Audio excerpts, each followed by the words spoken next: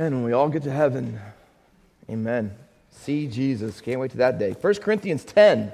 Tonight we're going to continue our series on idolatry. This week and next week at least. 1 Corinthians 10, let me read the first 14 verses.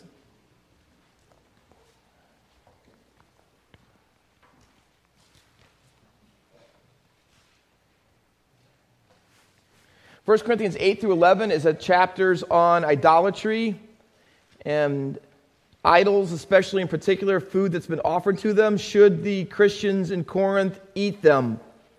The dilemma was, it was a dangerous thing for weaker brother Christians who brought up in a Gentile pagan world, saved out of idolatry and actually worshipped in these false pagan temples and worshipped the idols that the Christians were buying their meat from that had been sacrificed in those temples and then sold later on.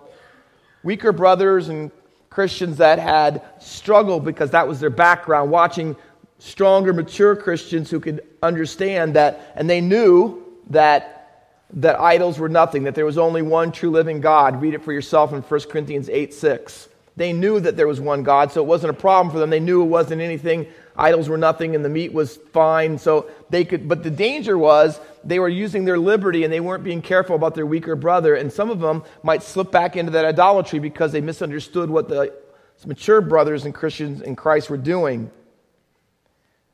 And then he's going to tell us about the danger for stronger brethren, that even though you're mature and think you are growing in Christ and you have all this knowledge, that you're still susceptible and not immune to the pulls of idolatry. We're going to look at those things. In fact, in our text, as I read it, you'll notice there's a little bracket about idolatry. 10:7 says, don't become idolaters.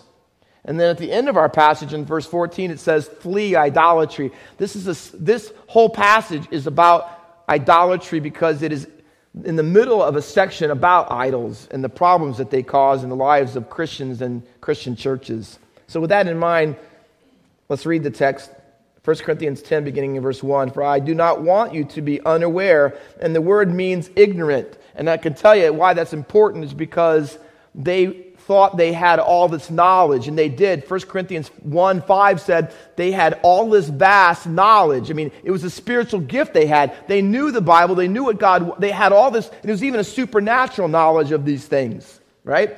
So they had all this great knowledge going for them, but the knowledge wasn't helping them as far as vertically or horizontally. So it's a little bit of a dig, can I say it?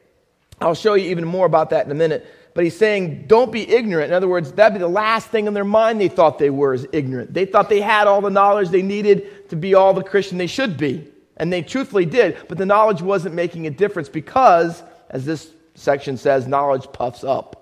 And it had made them arrogant.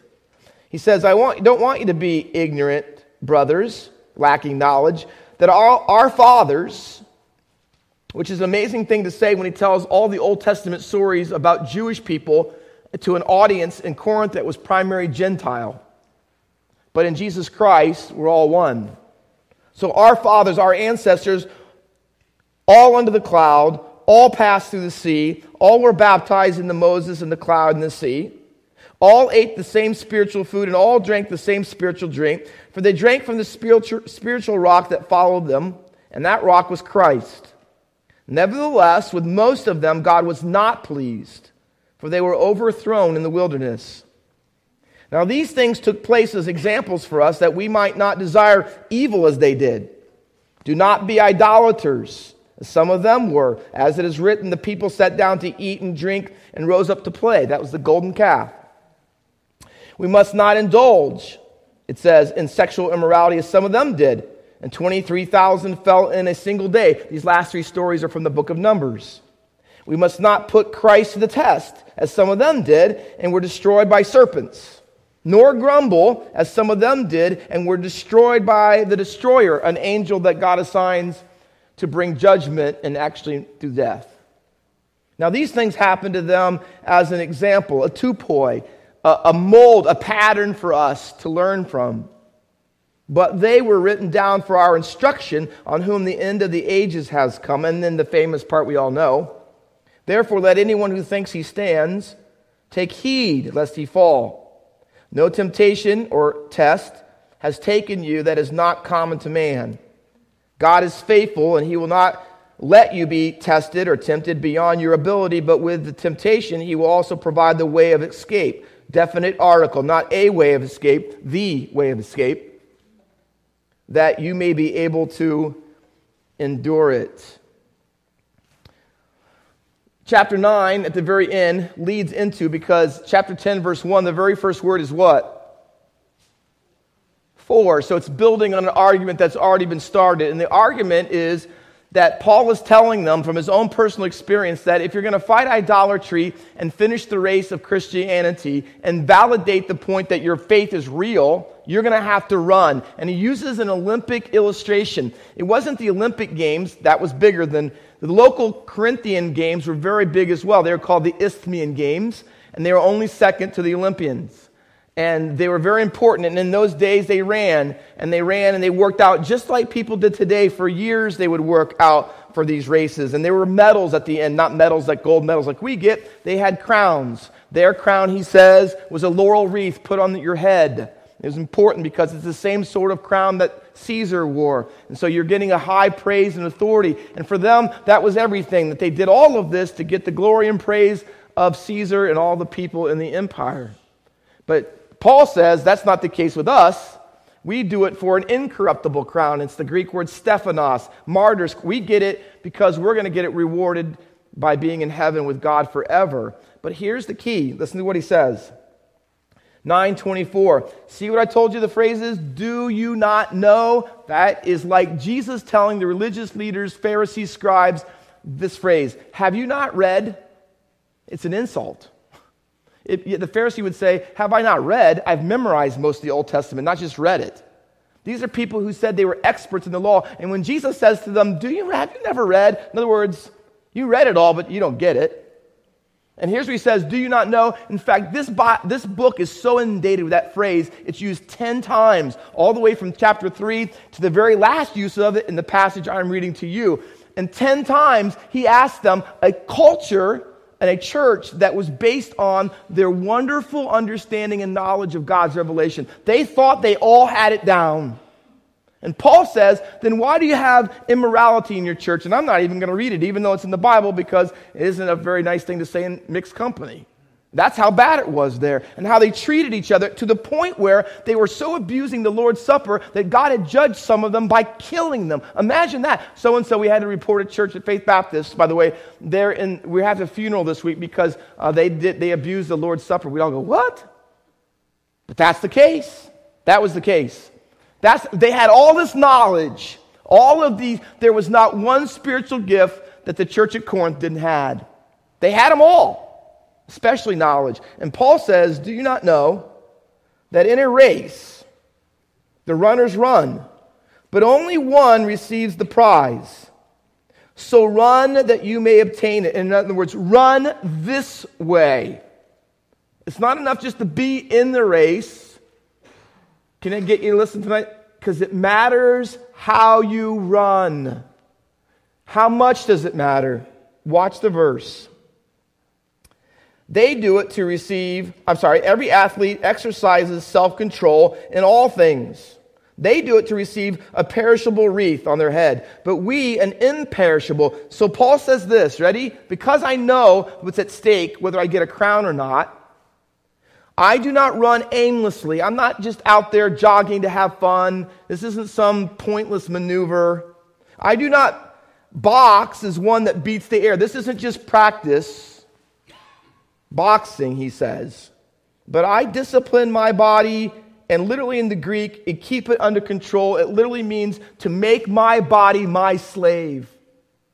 In other words, Paul says, my body doesn't tell me what to do, I tell it what to do.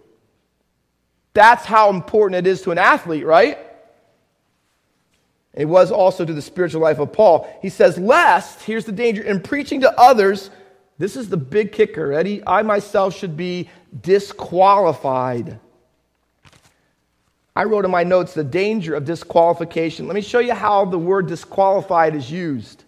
It was used to describe a counterfeit coin, that it looked like it was real, but it wasn't. In my office, if you want to see it, I'll show you sometime. I've used it before. I didn't bring it tonight because of that reason. I have a guy in my church when I was a youth pastor in South St. Paul. He worked at a bank. He was very high up, and he pulled me aside one day after church and gave me these dollar bills. There were 4 of them. They were on a still sheet. There were 4 of them, but they'd never been cut apart. He says, we got this off of people that were counterfeiting and ran this off and made them themselves. And we busted them, the police busted them, and we went and got, and so I have 4 $1 bills that are not real, but you could never look at them and tell the difference. But they're still on one big piece of paper. They haven't been cut yet. And I said, well, how do you tell the difference? Because I'm looking at it, and I don't know that much about the dollar bill, but he goes, we don't look at the fakes. We look at the real stuff. So when you know the real stuff, you can spot the fake stuff a mile away, he said. This word disqualified means it talks about coins that look like they're real, but they're not. It was also used to describe a soldier who had failed in battle. He really wasn't a soldier. He pretended to one, and only when the battle came up and he ran for his life instead of fighting for his country did you realize that he wasn't real. Used to describe a candidate that had lived such a life that even in that day when he tried to run for an elected office, they were rejected and he couldn't qualify to run. And the last one was used of a stone that was supposed to be used in a building project, but because it wasn't good enough or it wasn't the right kind of material, they would put a big A on the stone, and that's the Greek word for disqualified, edakimazo. And you put the A on it, meaning don't use this because it's not good enough. It's not qualified. It's disqualified. Don't use it because it isn't the one we want. 2 Corinthians, please, and hold your finger here, 13. Second epistle to the same people. Paul wants to tell us a little bit further about what this means. He says in 13:5, 2 Corinthians 13:5, examine yourselves to see whether you are in the faith. Test yourselves. Or do you not realize this about yourselves, that Jesus Christ is in you? He says, listen, you ought to live like it. And don't you realize Jesus is in you? Because if you did, you probably wouldn't do half the things you're doing. Listen, he says, unless indeed you fail to meet the test. I hoped you would find out that we have not failed the test. The word failed the test is the same word in our passage, disqualified. In other words, you better examine yourself, because if Jesus is really in you, then it'll show up in the way that you live. So when Paul says in our passage, and let me give you 2 more, just to give you a little bit more meat there. 2 Timothy chapter 3 and verse 8. Just as Jannes and Jambres opposed Moses, so these men also oppose the truth. Men corrupted in mind and disqualified regarding the faith. Almost every time the word disqualified is used, it's about someone, whether their faith is real or not. Titus chapter 1 and verse 16. They profess to know God, but they deny him by their works. They are detestable and disobedient, unfit, there's the word, disqualified for any good work. So again, there's people who profess this, but their life says the opposite. So they said their faith or their salvation is disqualified. It isn't real. It's basically counterfeit. It's a fake. So go back to our text and put that back into what we have as the definition. He says, unless I have preached to others, I'm going to give everybody else the gospel, but I don't run the race to demonstrate that I am a real Christian. He goes, I would be disqualified. He goes, wouldn't that be the craziest thing of all? So here's what he's going to say. You know what? You got to be careful. Not because you could lose your salvation, because you can never do that. Never. But here's what he says. How you run the race doesn't nullify the grace in your life. It verifies the grace in your life. In other words, I don't run to get saved, but if I am saved, I will run a certain way. Because how I run shows whether I am or am not a believer. It's demonstrated by the way that I live my life. Now here's the key. That's important because you won't get chapter 10 if you don't get that. Because chapter 10 is about stories in the Old Testament about people who had all of these wonderful spiritual experiences. They had all the blessings like nobody else in the Old Testament had. In fact, it's a contrast between the generation of Moses in the wilderness and the generation of the Corinthians in Paul's day. Here's the contrast. Ready? 5. Mark them down with a pen if you have it. Circle it. 5 times in verses 1 through 4, he says all. Ready? All of our fathers, it says. See a verse there? That our fathers were all under the cloud. That means the cloud of fire that led them and guided them and directed them. Imagine every day when you get up, oh, there's God.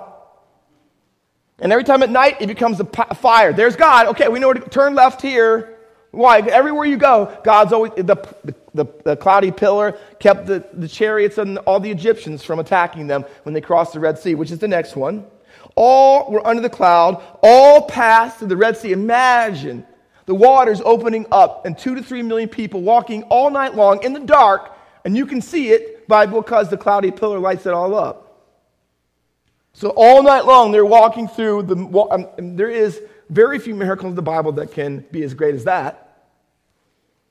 Notice, all passed through the sea, all were baptized into Moses, all ate the same spiritual food, all ate the same spiritual drink. The spiritual food was the manna that God gave them every day for 40 years. The spiritual drink, he defines right afterwards, the rock that followed them. I don't have time to tell you tonight. Some really cool rabbinic literature, which Paul must have known, because it says the rock which followed them. And the theory is that there was this gigantic rock, and wherever they went, it went with them.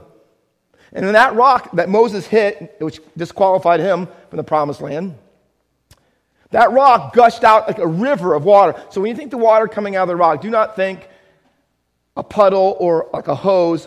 Think about a river, right? Because you're talking 2 to 3 million people and all their animals. That's a lot. So imagine all 40 years long, manna every day, water from the rock, Moses as your leader, gone through the Red Sea, cloudy pillar keeping you safe and guiding you everywhere you go. These are all the experiences, 5 of them. Now the spiritual experience of the Corinthians, see, they had very much the same one. They had all this knowledge. They had spiritual gifts that God had given to them, all this revelation. Moses had given revelation to them. In our case, Jesus had given them revelation through the Holy Spirit, right? Now they were baptized into Jesus. They had spiritual food and drink because they had the Lord's Supper and took the Lord's body, as it were, and the drink, which was his blood. I mean, you can't get any better spiritual food and drink than that. These 2 generations are parallel in the spiritual experiences they had. But listen, here's the thing. All of them had this. But look what the text says. Nevertheless, verse 5, with most of them, God wasn't pleased. Well, he just wasn't happy. No, this is way beyond not happy. For they were overthrown, and it means to be struck down and tossed. Here's the idea. For 38 years, people ages 20 and up, and we're talking hundreds of thousands of them. We are talking every day for about 38 years, people are dropping dead and their bodies strewn all over the desert. Every day was a living testimony of your rebellion and disobedience and unbelief in God's promises. Every day, people were dropping dead everywhere. And God says, listen to this. And this is this is almost an under-exaggeration. Most of them God was not pleased with. How many of them made it in? So let's say there were 2 million. How many made it in? So most of them? How about 99.9% of them didn't make it? Do you see what the warning is? Here's the warning to the Corinthian church. Listen, and to us. You can live your whole life and have all these spiritual experiences. You can come to a church, they have all the sacraments, and you have the Lord's Supper, and you have services, and people preach the Bible, and you see people walking the aisle and getting saved, people being baptized, and you take the Lord's Supper, and you have Sunday school and small groups, and you have all these things, and the ministries, and the going missions. You can have all of these things. But hear me, a shared spiritual situation does not guarantee a shared spiritual salvation. It doesn't. Because most of these people didn't make it. They didn't make it. Now listen, I'm going to show you tonight, even if this is the last thing we have to do. Not making it into the promised land for those reasons is bigger than just dying before you get there. I'm going to show you what it means. Turn to Hebrews chapter 3.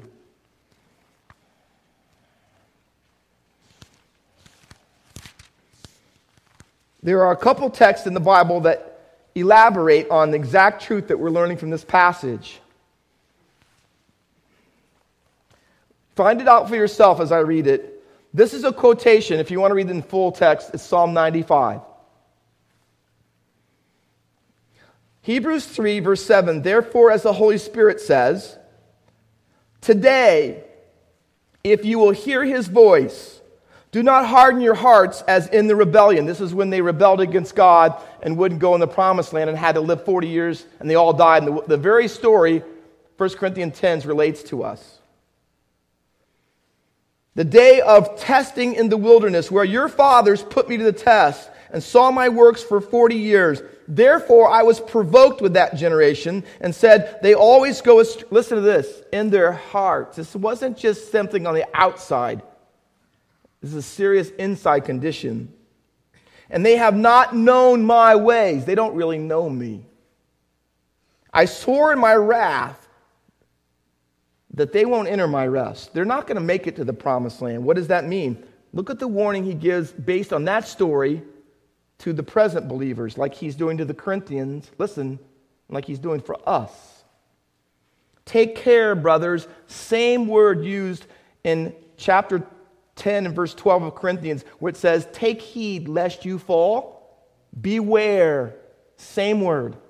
You better heed this warning. Lest there be in any of you that same evil, listen, unbelieving heart. The way that you run the race, the way you walk through the wilderness is an indicator of if you believe and have a heart for God. Leading you, watch, to fall away from the living God, but exhort one another every day as long as is called today, that none of you may be hardened by the deceitfulness of sin, for we have come to share in Christ, if indeed. See, how do you know you're really a Christian? Here's how I know I share in Christ. If we hold our original confidence firm to the end, he says. Ready? Notice chapter 4 and verse 1. Therefore, while the promise of entering his rest still stands, let us fear. Fear what? That we don't make it. Why? Because you can lose it? No, because it wasn't real ever to begin with. And a life that lived in disobedience and rebellion and unbelief demonstrates it. Lest any of you should seem to have failed to reach it. For good news came to us just as to them, but the message they heard didn't benefit them. You know why? Because they were not united by faith with those who listened. For he who has believed entered that rest, as he has said, I swore in my wrath, they shall not enter my rest. Watch, verse 6. Since therefore it remains for some to enter it, and those who formerly received the good news failed to enter because of disobedience, again he appoints to a certain day. Today's, in other words, hey, the final promised land wasn't Joshua. David quotes the story in Psalm 95, and it wasn't in his day. You know when the day is? Now, because Jesus has come. Verse 8, for as Joshua had given them rest, God would have spoken of another day later on. So then there remains a Sabbath rest for the people of God. For whoever has entered God's rest has rested from his works as God did. Please watch this verse. Let us therefore strive to enter that rest so that no one may fall by the same disobedience. See what he says back in our text? Therefore, if you think you stand, take heed lest you fall. Going back to 1 Corinthians chapter 10 as we close tonight. Here's what he does in the last half of the passage. First half is 5 alls. The second half is 5 statements that start with a little word comparative as. Starting in verse 6. Ready? There's 2 brackets. Verse 6 and verse 11 say the same thing. Now these were given to us as examples. It says the exact same thing in verse 6 and it says the exact same thing in verse 11. You know why we have the Old Testament stories of how they rebelled and how they didn't believe and how they died in the wilderness and how they rebelled and the serpents and all those stories? You know why they're there? So that you won't do the same thing. We all know the power of a bad example. You ever had kids growing up and your little kid watches your older kid do things and then they think they can do them? You ever watch that? You ever have your kids stay over at someone else's house overnight and they go over there and they're friends with them and they're at their house long enough and they come back and they start getting sassy?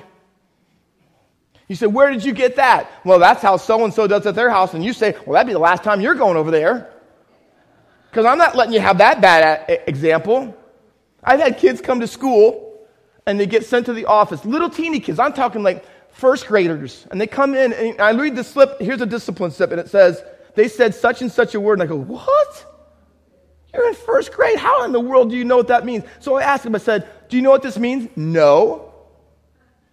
I said, why would you say that? That's what my mom says when she gets angry. Power of a bad example, right? Here's what this says. Ready? These things were written for our example that we should not do. See this phrase? Circle them all. Verse 6. Don't desire evil as they did. See it? As they did. Verse 7. Don't be idolaters, blah, blah, blah, to the end. It says, don't be as some of them were, verse 7. Verse 8. As some of them did, verse 9. As some of them did, verse 10. As some of them did, see it? Why do we have these stories? Here's what Paul would say theologically. Those stories were written in there so you wouldn't follow bad examples. That you wouldn't think that coming to church and having all the Bible stories and seeing the ministry and taking communion and being baptized is all there is to being a Christian. If you think that's it, you're wrong. He says it's more than that. It's a life that demonstrates it. A life of belief that results in obedience that's worked out in your life. He says, and all these spiritual experiences don't mean a thing if there's no reality to it in your life.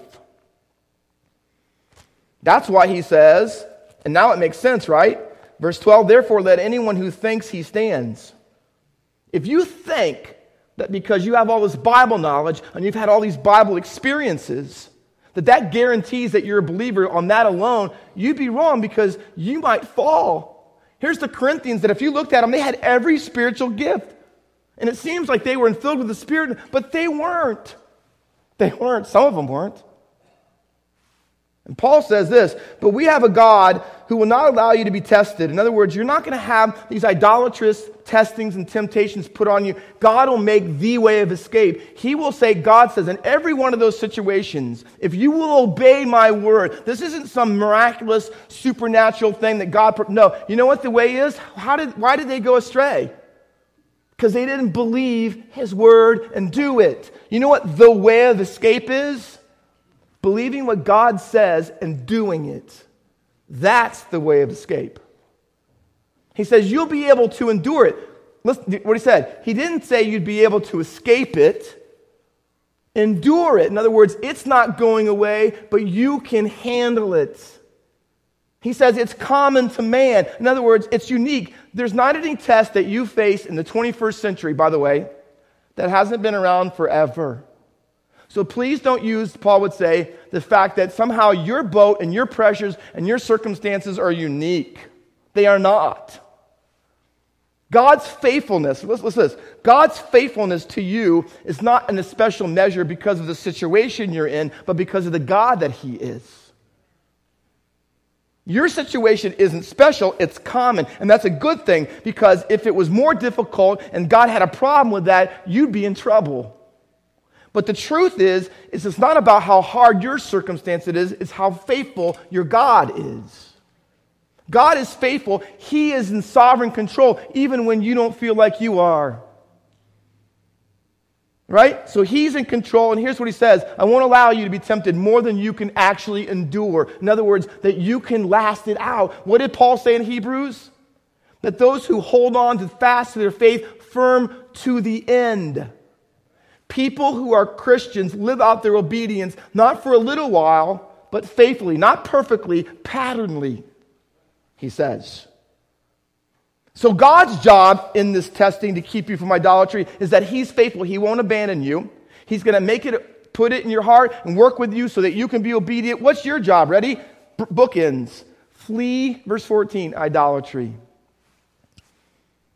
Sometimes he gives you the strength to endure it. And you know what other times he gives you to do? He gives you the chance to run away from it. So if you say, Pastor Walker, my idolatry is I love shopping and spending all my money at the mall. And I don't know why I go there. And every time I go there, I just fall. I keep asking God, please help me when I'm at the mall. You know what God says? Run. Don't go to the mall. Really? Don't go. I look at all the wrong things from Pastor Walker on the internet. Stop looking at the internet. Flee. Run from it. The only other time in 1 Corinthians the word flee is used, flee sexual immorality, 1 Corinthians 6:18. Two other times, 1 Timothy and 2 Timothy, he tells people to flee. I did a youth pastor message when I was about 22, and my question was, do you have fleas? In other words, do you have all the fleas of the Bible? Do you? Because God's faithful, but that doesn't mean you don't run. G. Campbell Morgan, 19th century famous English pastor, said this, that sometimes God's way of escape is the king's highway and a good pair of sandals. That's what he asked for you to do, and maybe you're on the wrong road today. And God brought you here to say this. Ready? Hear me. Run. Run. Joseph could have let himself get caught in idolatry, sexual immorality, which he should have. But you know what he did when she grabbed him by the coat? He didn't stay to argue. He didn't endure and said, listen, I can handle this. You know what he did? He ran. He ran.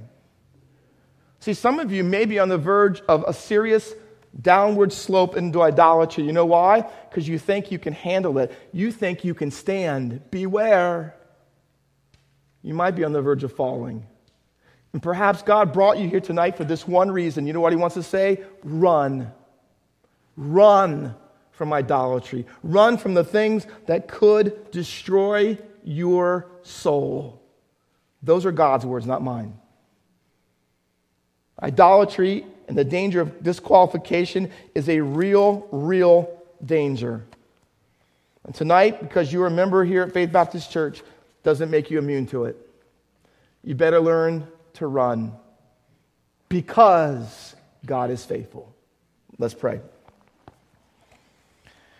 Father, help us. I don't know tonight who we're all talking to, but you do.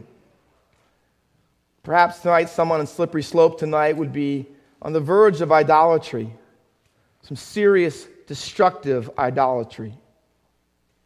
And perhaps tonight they just need to hear what you said. You are a faithful God. And sometimes we can't get away from some of the things that we have to endure, but a lot of times the answer is, here's the way to escape. Run. I pray we'd flee it tonight and that we'd run from it to you. Help us to do that the more, we pray in Jesus' name. Amen.